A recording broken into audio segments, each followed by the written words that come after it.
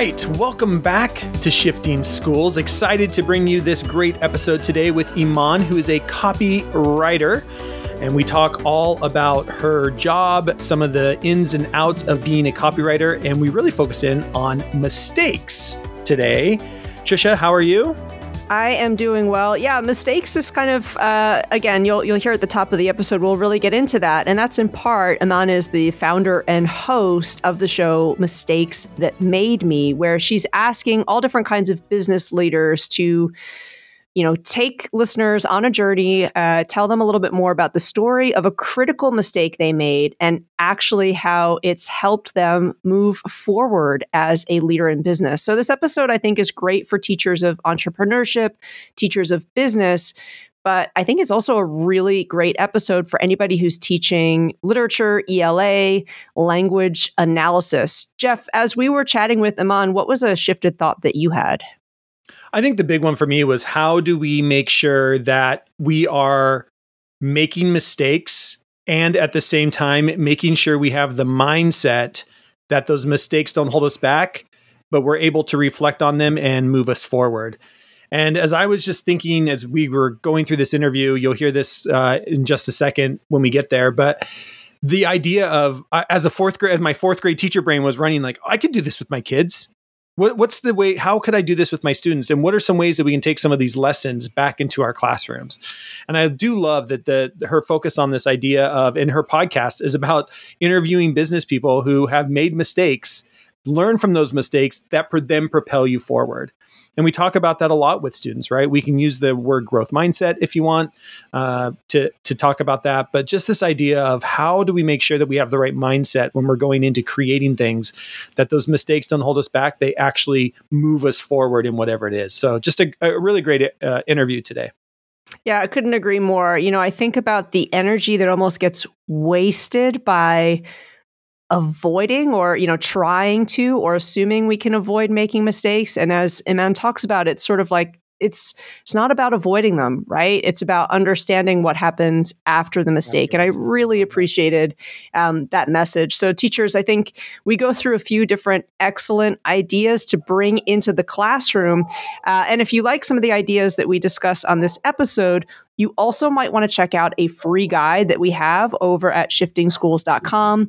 It's ideas that educators can explore that are inspired by social media campaigns. So again, if your students are really interested in the world of social media, or again, digging in and bringing a critical lens to the language, to the communication that happens via social media, that's a free guide I think you might want to check out after you listen to this episode. And that free guide, like the 70 other free guides, is available at shiftingschools.com. Yeah. And Iman is a copywriter. She works with businesses around their email newsletters. So you're going to hear a lot about that today. Trisha and I learned a lot about newsletter writing as well in this episode. So many great takeaways for you to go and start using with your students. I'm excited to get to today's episode. But before we do, here's a quick word from today's show sponsors. Want to save time with common emails, grading comments, and repetitive typing? Use TextBlaze today to eliminate repetitive typing forever and get your work done within your working hours. Create easy-to-use templates with endless customizations and powerful automation. Try it free today at textblaze.me/shiftingschools. That's TEXTBLAZE.me/shiftingschools. And thank you to TextBlaze for being a Shifting Schools partner.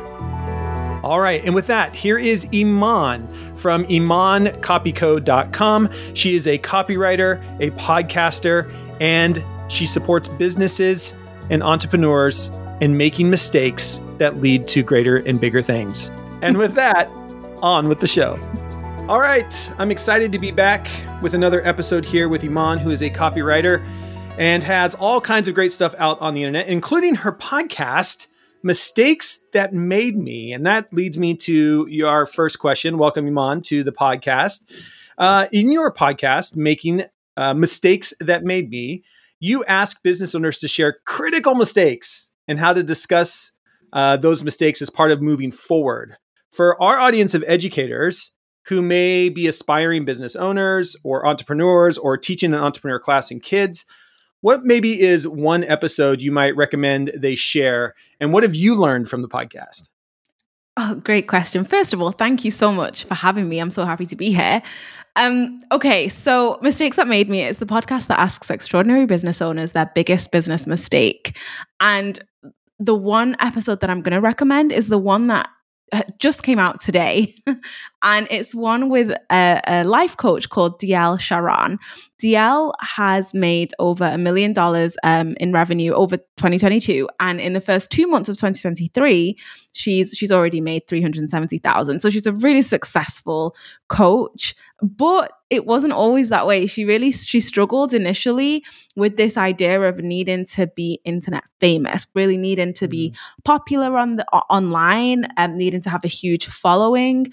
She was really worried about starting her business and didn't really think that she would be very successful initially unless she had that big following, because she was looking at all the people in her industry who did have big followings. So I had a really great conversation with her about her really desperation initially for internet fame, popularity. And it was more than that. It was really about wanting to feel accepted and as if she really belonged. And we spoke about why a huge following isn't necessary to have a successful business, and why you can have a hugely successful business and make lots of money without the kind of internet fame that we're used to seeing, without having to, show off a flashy lifestyle and all the stuff that we're used to seeing on social media. DL has around 5,000 followers on Instagram, just to give you, a really exact, an exact example. And I mean, she's doing amazingly well. I too have a successful business, and I only have a few thousand, and it's taken me 4 years to build that small following that I have as well. And I think the most important thing is being the engaged audience versus the number of people that you have. And so really, we spoke about the importance of making an impact, of knowing who your audience is, and then just really honing in on those people and making sure that you are speaking to those people in a way that makes them want to hire you, work with you, buy from you, whatever it is. You don't need everyone to follow you. You just need the right people to know about you. I love that. That kind of connects to, another episode that and I think that will really resonate again with educators who are thinking about nudging teenagers to check out the show. Again, teens who are interested in business. And that connects with, I can't remember the episode number or season, so correct me here if you know it off the top of your head, where you had someone talking about the decision to partner with someone else in business. And then initially they did not necessarily find like this was a good person for where I needed to go. Because I think, that obviously for young folks thinking about even when they're working on collaborative projects, Jeff and I talk a lot about it might not necessarily be your best friend who's going to be like your best partner in learning. That's another great episode. It was such a great interview. That's with Emily Thompson, episode 6. And her mistake was choosing the wrong business partner. So yeah, absolutely. All these kind of mistakes are things that teenagers who are looking to get into business will kind of need to know about. And Jeff, you asked me, what have you learned in making this podcast?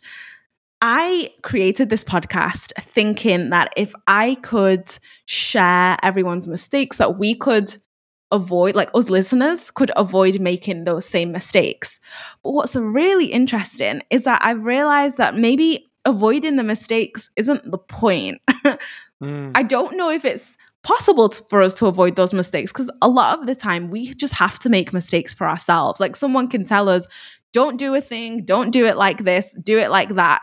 But a lot of the time we have to experience that difficulty and that mistake for it to really hit home and for us to learn what we need to learn from it. And so I think the actual point of the podcast is to teach people how to approach mistakes that they're making in business. So rather than don't make the mistake, this is how to approach the mistakes you are making. So be open to learning Don't expect yourself to get it right the first time or even second time. This podcast is really about self-compassion and self-forgiveness, and being able to forgive yourself for making the mistakes that you do make, and understanding why it's so important that you do make them, and it's okay for you to make them. So that's been a real revelation for me, because I did not see that coming. Interesting. Because I think it's spot on, right? And what we're talking about here is a mindset, and especially as an entrepreneur, as a business owner, as somebody who I'm on, what am I on? Business number 7, that mindset is all the difference of what are you going to learn when the mistake happens. And there's a really great book, and we'll have to make sure we put it in the show notes. And it's one that I've been going through some stuff in one of my businesses, and actually had my friend who I recommended the book to re-recommend it back to me. And the book is called The Dip by Seth Godin. Trisha, you might know it. We're both big Seth Godin fans. It's not a big book, but it's talking about this idea that you go through a dip, right? And it's what you do in that dip. And that dip usually comes with a massive mistake, or your business is starting to pivot, or something is happening with inside the business, and you have to go through the dip. And it's through the dip that most people give up, right? That first mistake hits and you lose $100 or $500 or $5,000, whatever it happens to be. And it's how you approach that mistake. And I think that, to me, is, it's all the difference. And I'll just, the story that because I just did this in one of my real estate presentations in one of my other businesses, but we talked about this, that one of the first houses, my wife and I flip houses. One of the first houses that we flipped, we lost money on. But our mindset wasn't that, yes, we just lost $10,000. Our mindset was, everything that we learned on that house cost us less than our master's degree. We got a master's degree in real estate for $10,000. My master's degree, so that I can be in education, cost me $28,000. And that $10,000 made us more money on the next 3 flips than we could have imagined, right? Because we took it as a learning opportunity. What did we learn from this? What did we do wrong? Where did we go sideways? And then we did it again and we made money, and we did it again and made more money. And but if we'd have just said, oh my gosh, we can't flip homes, we just lost this money, what are we trying to do? That'd have been it. We wouldn't have used it as a learning opportunity. You don't get over that. You don't get through the dip, right? It's all about that mindset of getting through these big critical mistakes that you're going to make in business. You're going to make them in life. And that definitely is a mindset. That's exactly it. That's exactly what the podcast is about. And the reason I started it was because I was fascinated by the fact that when it comes to mistakes that I make in my personal life, I'm really hard on myself about that stuff. But when it came to business and when it came to the mistakes that I was making in business, it was very easy for me to look at it and just say, okay, well, I'm never going to do that again. And Interesting. Let's move on and just not do that again.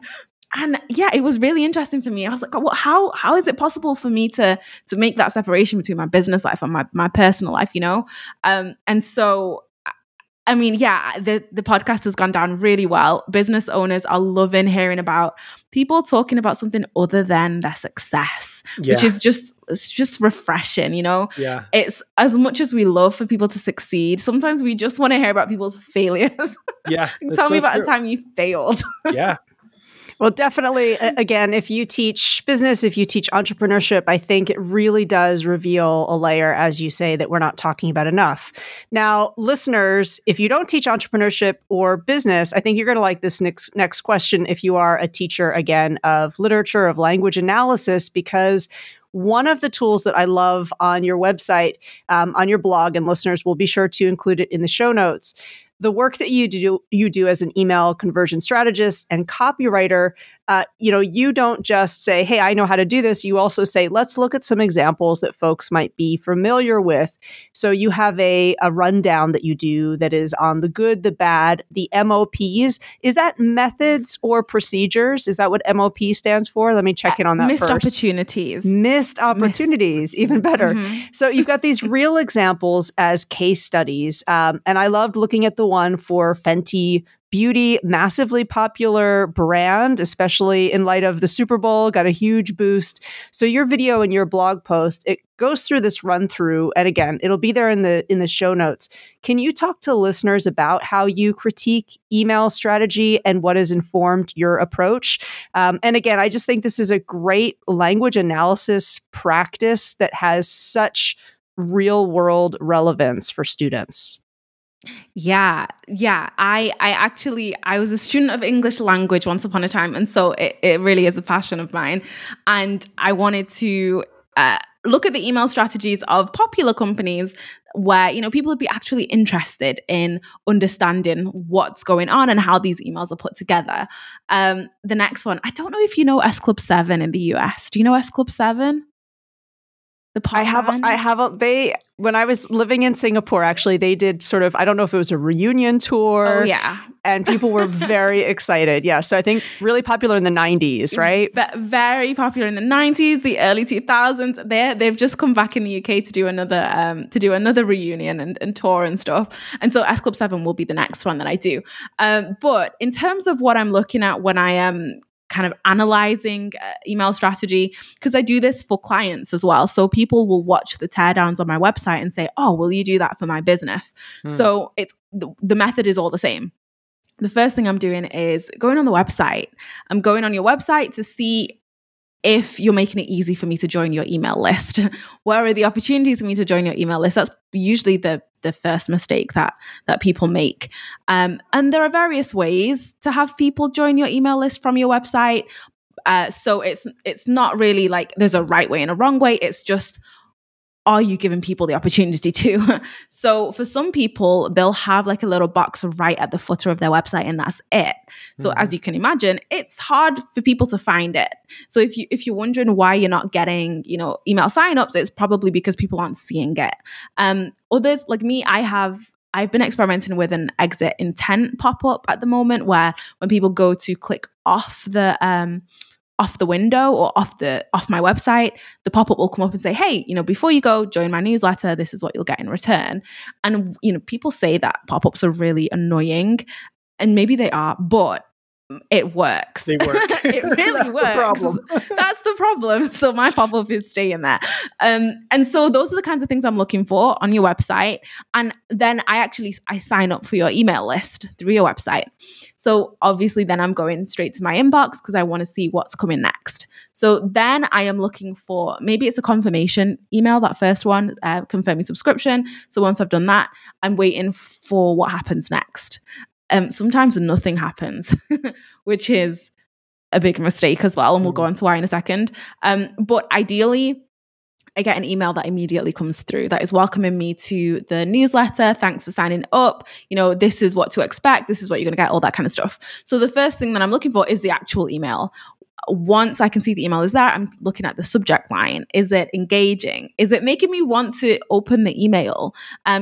I have a newsletter at the moment that comes into my inbox, and every month the subject line is February newsletter, March newsletter. I haven't read one of their newsletters ever because it's just so uninspiring. It doesn't make me want to open it. Why would I want to open something? Why would anyone want to open something that says March newsletter as if we're in, the world's most boring business meeting, And so I'm looking at the preview text. There is the subject line and then there's a preview text. People often ignore the preview text thinking it's not important, but it is important. It's a second opportunity at a subject line. So maybe if the subject line didn't grab the person, maybe the preview text will.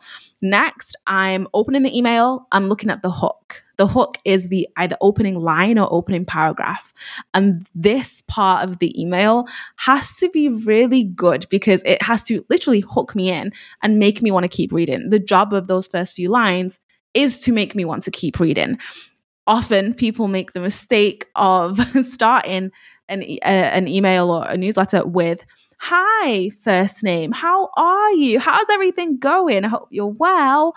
And it's just a complete waste of time and space because you've already bored everyone who is reading. You've got to have really loyal people reading your emails to continue on after that. And if you can imagine the number of emails that we're getting a day, there's a lot of competition to get noticed, right? So you really got to make the most of that hook.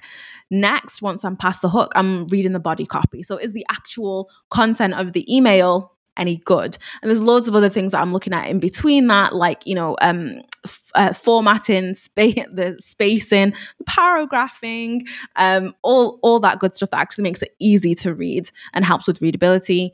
Then I'm looking at the call to action, also known as the CTA. The call to action is that literal call where you're telling someone to go do a thing. And that thing is whatever your goal is. So for example, if you are wanting someone to go to a product page on your website, that is the call to action. You're calling them to do that action. Maybe you are asking them to forward the email to a friend.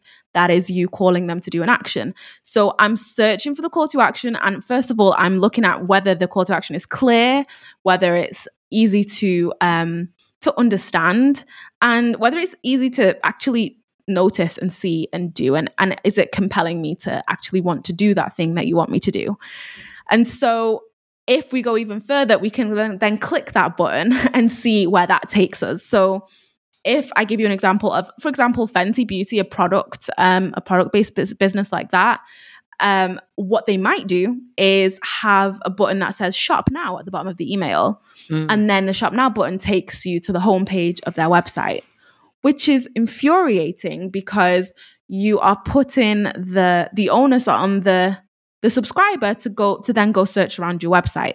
If your entire email has been about, hey, check out our different foundations, you want to take the subscriber straight to the foundation page of your website versus the homepage where you're making them scroll around and find the foundation, because they're not going to find the foundation.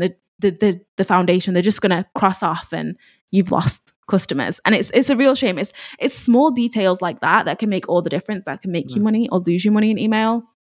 And so, I mean, there's so much more. I haven't even spoken about the language and, the audience that you're talking to, the number of call to actions. There's so much more, but that's the kind of the basic stuff that I'm looking for. Well, I love that again, because I think it's a great crossover lesson for business, entrepreneurship, language analysis, as well as that empathy piece. As you were saying, email, the number one thing is let's not frustrate this person who's signed up for your newsletter. And I think for younger learners, even just thinking about, hey, how much time do you give to an average email, right? So if you're skimming an email in 90 seconds or less, what's something that you could have done with that email to make it even like 10% less frustrating, 5% more engaging? And again, I love that your blog has brands that students would know. So I think, I'm just thinking with my teacher hat on, what if I signed up to free newsletters? Again, these are free from brands. I maybe survey my students and I say, what are some brands that you follow on Instagram, on TikTok? I'm going to sign up for their newsletters. We're going to do some analysis of their newsletters. My students don't have to sign up. Their data is protected, but I can then kind of bring those into the classroom and we're discussing them because I think, just in a few minutes, you gave us a few things there to really think about. And even just the call to action. What makes this compelling? Or again, what makes it fall flat, I think is a great classroom discussion. Hi, folks. We'll get back to today's conversation in just a minute. We're super excited to introduce you to and add TextBlaze to our growing list of Shifting School sponsors. If you hate sending emails and working late while grading student assignments, and you're like most teachers, always looking for a way to save time and get your work done before you go home, well then TextBlaze might just be your answer. With TextBlaze, you can save time on repetitive typing and get your work done within your working hours. Using TextBlaze, you set up keyboard shortcuts to insert frequent email replies, common grading feedback, and any repetitive text you find yourself typing. TextBlaze is a Chrome extension that once you install it, allows you to create customized shortcuts to use anywhere within your Chrome browser.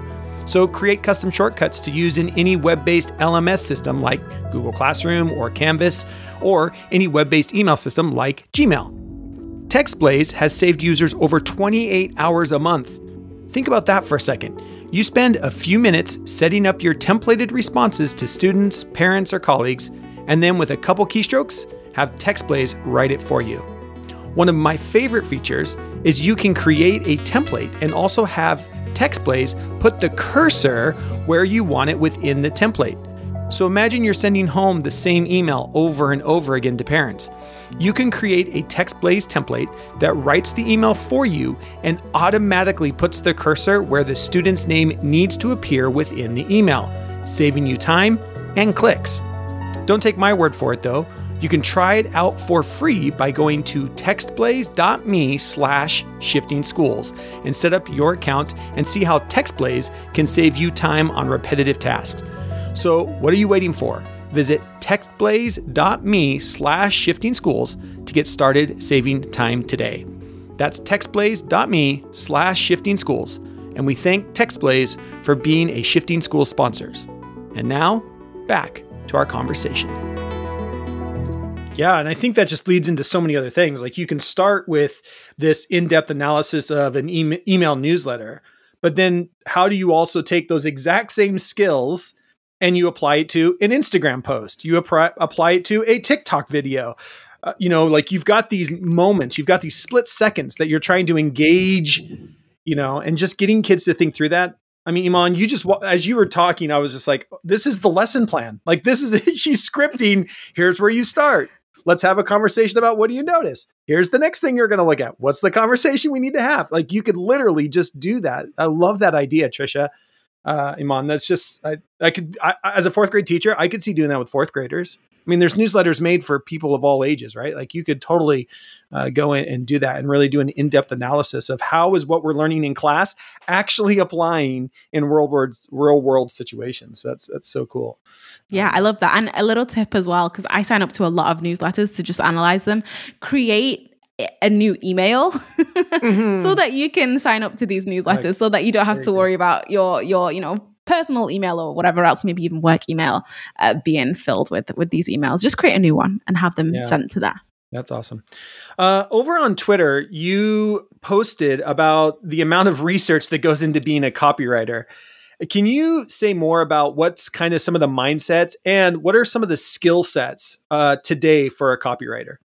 Yeah, absolutely. So, well, first of all, let me just tell you what actually goes into the research, because some people might be like, well, what kind of research do you need to do? So for any kind of project, any copywriting project that I'm working on, and this involves basically a business coming to me and saying, I want you to help me make money through my email. Write me emails that are going to make me money, or write me emails that are going to nurture my audience. So they might not make money immediately off those emails, but what it's doing is it's nurturing the audience, making them feel safe enough to pay them money for something later on down the line. So there's a bit of a wait before you see the return, but it comes eventually. So the first thing I want to know is, who am I talking to? Who is the audience? What are their pains? What are they struggling with? What are their goals? What are they aiming for? What are their frustrations? What are their objections and their hesitations around buying your product or buying your service? Why you? Why would they want to choose you over your competitor, for example? And so these are all things that I want and need to find out. And I also need to craft the messaging as well. So I need to understand like what my angle is. Where am I gonna kind of come in at this? So the first thing I do is either interview customers or send a survey out and survey customers. And the goal is to basically get a really good idea of what's going on in the customer's mind. And from the information that I get and the data that I get, and then I'm looking for common themes so that I can understand what the main themes are across this audience, so that, their biggest pains, their biggest goals, their biggest struggles, their biggest hesitations and objections around paying money for this thing.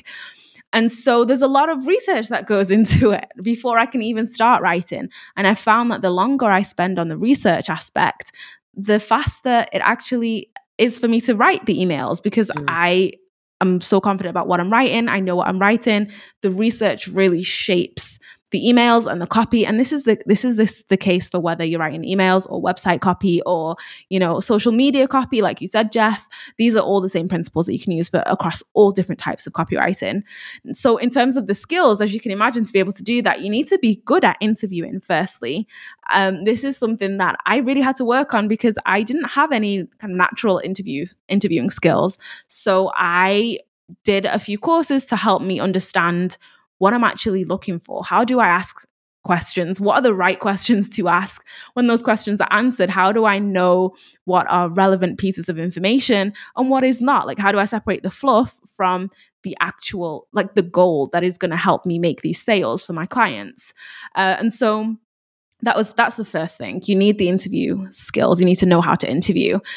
You need to be curious. You need to be able to ask the right questions, and the curiosity is what takes you there. So initially, I used to walk into customer interviews with a set of predetermined questions and have them all written down, and then just go through this list of questions.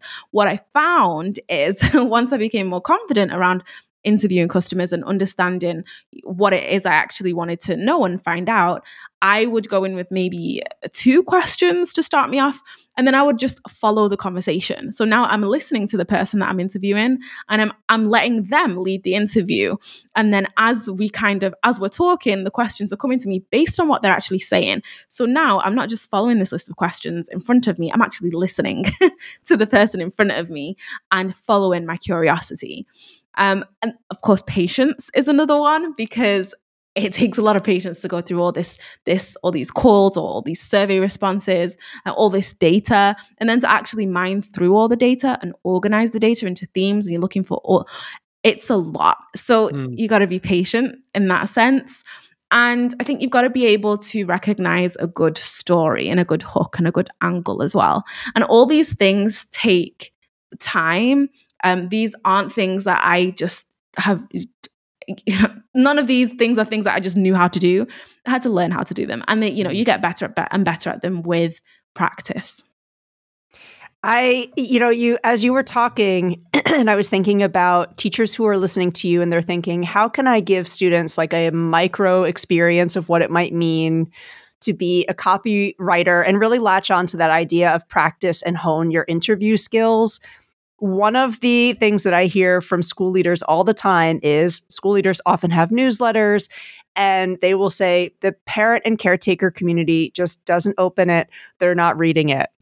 I would love, listeners, if you take this on, please do reach out to us and let us know. Have a group of students actually survey parents and caretakers in the community. Find out, Iman, as you were pointing out, like, what is it that you would want in that newsletter? What, if you're not opening it, why aren't you opening it? Is it sent, on a day or a time that just isn't working for most people? Because it says March newsletter. Your point about the curiosity piece, right? Like, what are some of the factors that the school leader might not even be aware of or considering when they're drafting that? Compile all of that data and that research, make some suggestions, do that analysis of past newsletters, and present that back to school leadership. I'm thinking that might be a really cool way to experience this world of copywriting. You sort of blew my mind, because I think the myth that I was telling myself about your profession was, oh, it's probably one of those jobs that's like really in isolation. Like, you're just really working by yourself all the time. You're not necessarily talking to people. And it's so fascinating, of course, how wrong I was, and how you're telling us it actually starts with listening to others. So again, another great lesson in terms of, if you think you might know what a career is like, make sure that you're talking to folks who are in that field. Because again, as teachers are trying to just expand what students are thinking might be possible in the future, I think hearing from folks who are very current in that career pathway is so important, because maybe you're not someone who likes interviewing, or maybe you've never done it and you don't even know yet. So thanks for kind of revealing that greater truth about the life of a copywriter. I had no idea. Yeah, and I think what you said was a really great idea about getting students to find out what the parents actually want to know about. Yeah. So listeners, if somebody takes that on, please let us know. Again, and even just, having them look at those past newsletters, I think, is a really interesting, and maybe comparing it to some of the ones that you point out on your blog. Like, what would happen if our school newsletter took on some advice from, what Iman has pointed out about, like, Fenty Beauty? I think, again, there's lessons for us in education from the broader world. Agreed. Iman, thank you so much for your time. If people want to reach out to you to learn more about what you do, maybe want to contact you, maybe have a school, maybe you can come in and talk to kids if you're willing to do that, where's the best place for people to reach out and contact you? Yeah, you can find me at imancopyco.com. Yeah, and if you want to listen to my podcast as well and hear about business owners' mistakes, you can search it anywhere where you listen to podcasts, and it's called Mistakes That Made Me. Awesome. Trisha, how about you? If people want to reach out and find you out on the internet, where's a good spot? Where are you pointing to people these days? Well, you know what? I feel really fired up about our Shifting Schools newsletter and thinking more carefully about it. So folks, you can sign up for our free newsletter at shiftingschools.com. And Aman, you've given me a lot of inspiration for the next issue to come out. So sign up for that. You can always respond to our emails over there. That's going to be a little bit of a challenge for me to take on some of the guidance from this episode. So catch me through the newsletter. Yeah, and we can even feel free to use our newsletter with your students as well, and give us the feedback, because I think that would be great as well. We'll offer up our own newsletter that you can do over there as well. Iman, thank you so much for spending some time with us today. That's imancopyco.com. We will make sure all the links to today's episode are in the show notes. Thanks, Iman. Thank you so much for having me. Thank you for listening to today's episode. Just a reminder, you can save $25 on any of our learning pathways at shiftingschools.com by using the code SSPOD25 at checkout. If you like today's show, or if you have something you'd like us to talk about, send us an email at info@shiftingschools.com. And of course, rates and reviews are always appreciated. Until next time, we'll see you on the network.